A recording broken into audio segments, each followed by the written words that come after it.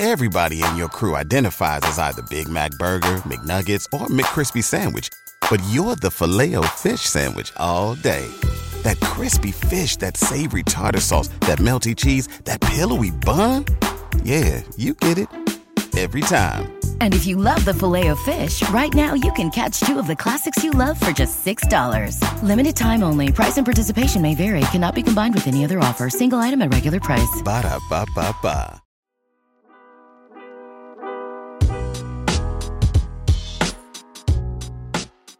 Welcome into Duval Daily, presented by GenJag.com. I'm Jordan DeLugo. Thank you so much for tuning in here on Sunday, November 19th. The Jaguars, they have slain the Tennessee Titans. Complete game for the Jaguars. Complimentary football, special teams, offense, defense. Jaguars get it done 34-14 over their bitter arch rivals. We begged for it. We got it. A Calvin Ridley game. Awesome game for Calvin Ridley. Awesome game for Trevor Lawrence.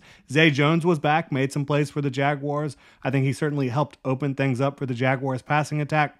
No Devon Hamilton, no Tyson Campbell, no Jamal Agnew, no problem for your Jacksonville Jaguars. Looking at early in the game, first drive, punt for the Jaguars was disappointing. The run game was looking a little anemic like it had throughout the last few weeks. No blocking up front for the Jaguars running game early, but the Jags did stick with it, and we will get to that. The Titans, they were moving the ball down the field on their first drive. First couple drives got a big Chris Moore run. They were able to slow things down, the Jaguars did, with a Will Levis fumble. He fumbled a high snap. Foye went and got it. That kind of started the avalanche for the Jaguars in this game. Foye Oluokun was so good for this defense, but looking back at the offensive side of the ball, getting things going there, Calvin Ridley was big early for the Jaguars, had a third down catch early, defensive pass interference the next drive, and then the touchdown to get the Jaguars on the board 7-0. A beautiful touchdown pass from Trevor Lawrence to Calvin Ridley, and Calvin Ridley was aligned from the slot on that play. We've talked about it. We want to see Calvin Ridley used in more ways than just putting him out at X, having the defense run press coverage against him and not giving him much of a chance to get going early. I think the Jaguars were able to do that in this game. I think Press Taylor and Doug Peterson deserve some credit for getting him going. Probably should have been able to do that earlier in the year, but Calvin Ridley, really big day. I loved how they used him in this one. The Jags led 7-0 at the end of the first quarter. Then early on in the second quarter, just one of the funniest plays I've ever seen on a Titans punt. Anthony Kendall was falling back into the end zone, trying to down the football before it rolled into the end zone, tried to kick it, then kind of leapfrogged into the end zone. If you watched the game, you saw it. It was a pretty hilarious play, and the officials didn't really know how to handle that call for a while. So it was just an interesting, funny little play.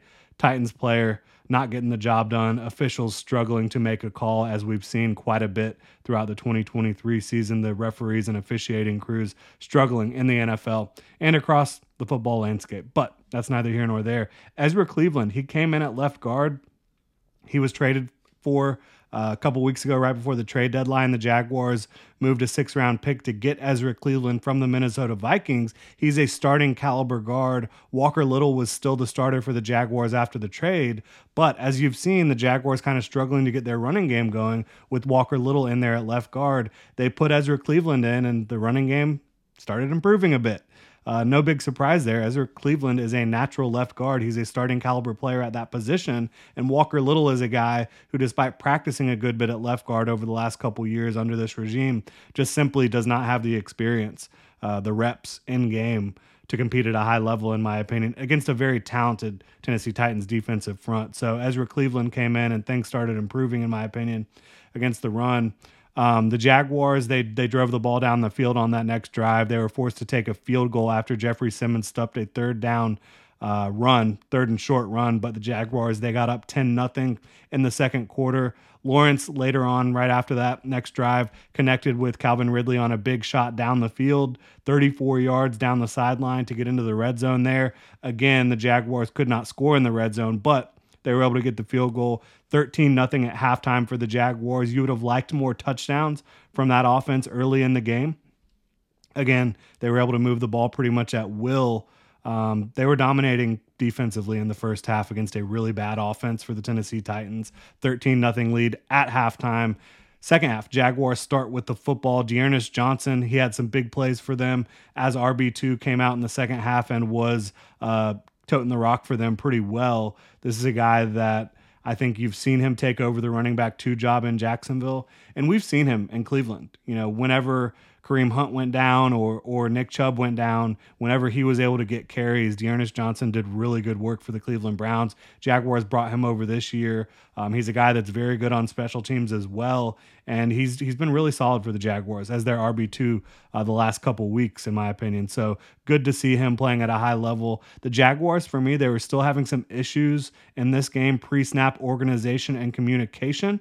Obviously, you're going to kind of gloss over that in a 34-14 win, but I think that's something they still need to improve upon. But they overcame that in the second half in a big way. Lawrence led a touchdown drive on the first drive of the second half. He was able to score with his legs. Then on the next drive, it was all Calvin Ridley, all drive long.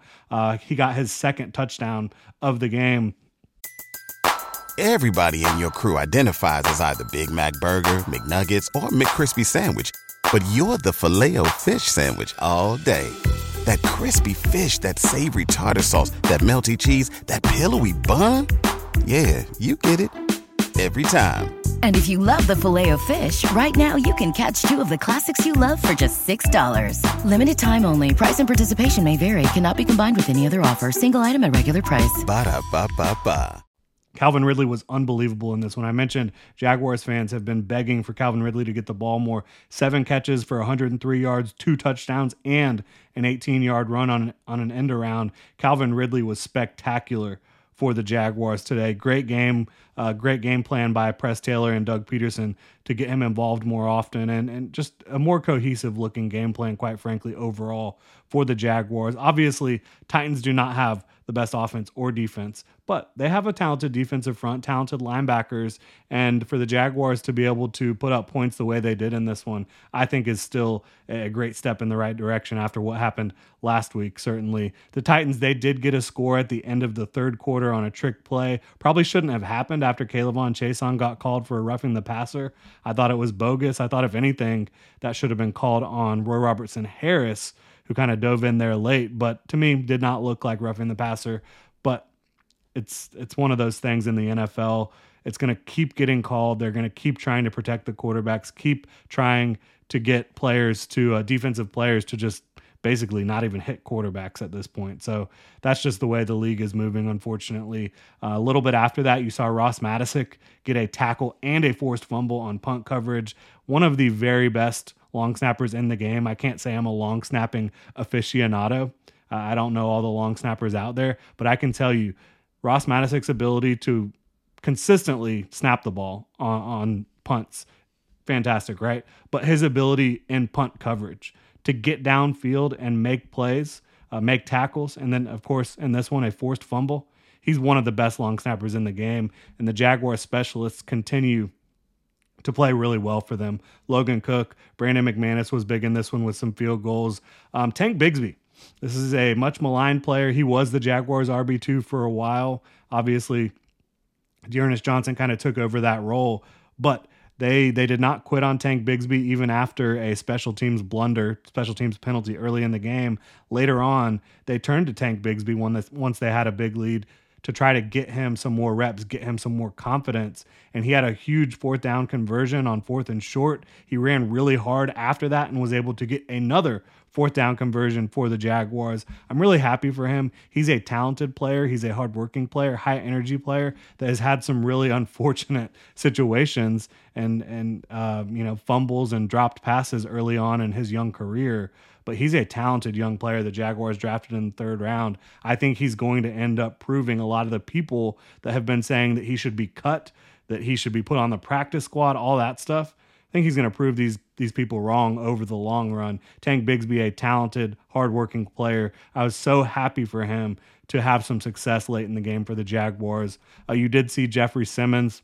He was a beast for the Titans. He's always a beast for the Titans. They put him in on offense occasionally. He was blocking up front for Derrick Henry on one run and then was able to actually catch a pass in the end zone late in the game to get the score to 34-14. Jeffrey Simmons, just an unbelievable player for the Titans, but not enough to get them to even respectability in this football game against the Jacksonville Jaguars. Trevor Lawrence, another player who has been much maligned for reasons I can't understand, quite honestly. But he had 4 touchdowns today, 2 rushing, 2 throwing. Unbelievable game by Trevor Lawrence. He has been money against the Titans, really, the last couple years. And he hit 10,000 career passing yards in this one. 3rd youngest player to ever hit that mark of 10,000 passing yards. Really impressive stuff by Trevor Lawrence, who absolutely is your franchise quarterback. He is going to be a stalwart for the Jaguars for years to come. And for anybody who's been doubting him over the last several weeks, I just think you need to put that to bed. You need to put that act to bed and just support your young quarterback because he is awesome. 24 years old and an unbelievable talent, a hard worker and a leader on this football team. Defensively, you had a lot of good performers. I think Josh Allen and Foye Oluokun led the way. No big surprise there. They were everywhere for the Jaguars defense. Foye Oluokun with 15 total tackles, couple pass breakups, fumbled, recovered, near interception. Josh Allen had 2 quarterback hits, a sack. This was just about as good as it gets for the Jaguars defense. And again, those 14 points they gave up, it was when the game was out of reach. This was a dominant performance for the Jaguars. The Jags are back like they never left. They needed a home win. They got it in front of their hometown fans. They needed a division win. They got it. They needed to beat their arch rivals, got it done. They still have to prove that they can beat the best teams in the league, right? They've struggled a little bit against the Chiefs over the last couple years. 49ers came in here and handed it to them last week. And, of course, lost to the Eagles last year. So I think those have been the top 3 teams in the NFL the last couple years. Jaguars haven't been able to beat them. But as of right now, they are 7-3. They're in first place in the AFC South, coming off a huge win against the Tennessee Titans. They have a date next week in Houston with the Texans that will be for the division lead. Whoever wins that game will have first place in the AFC South.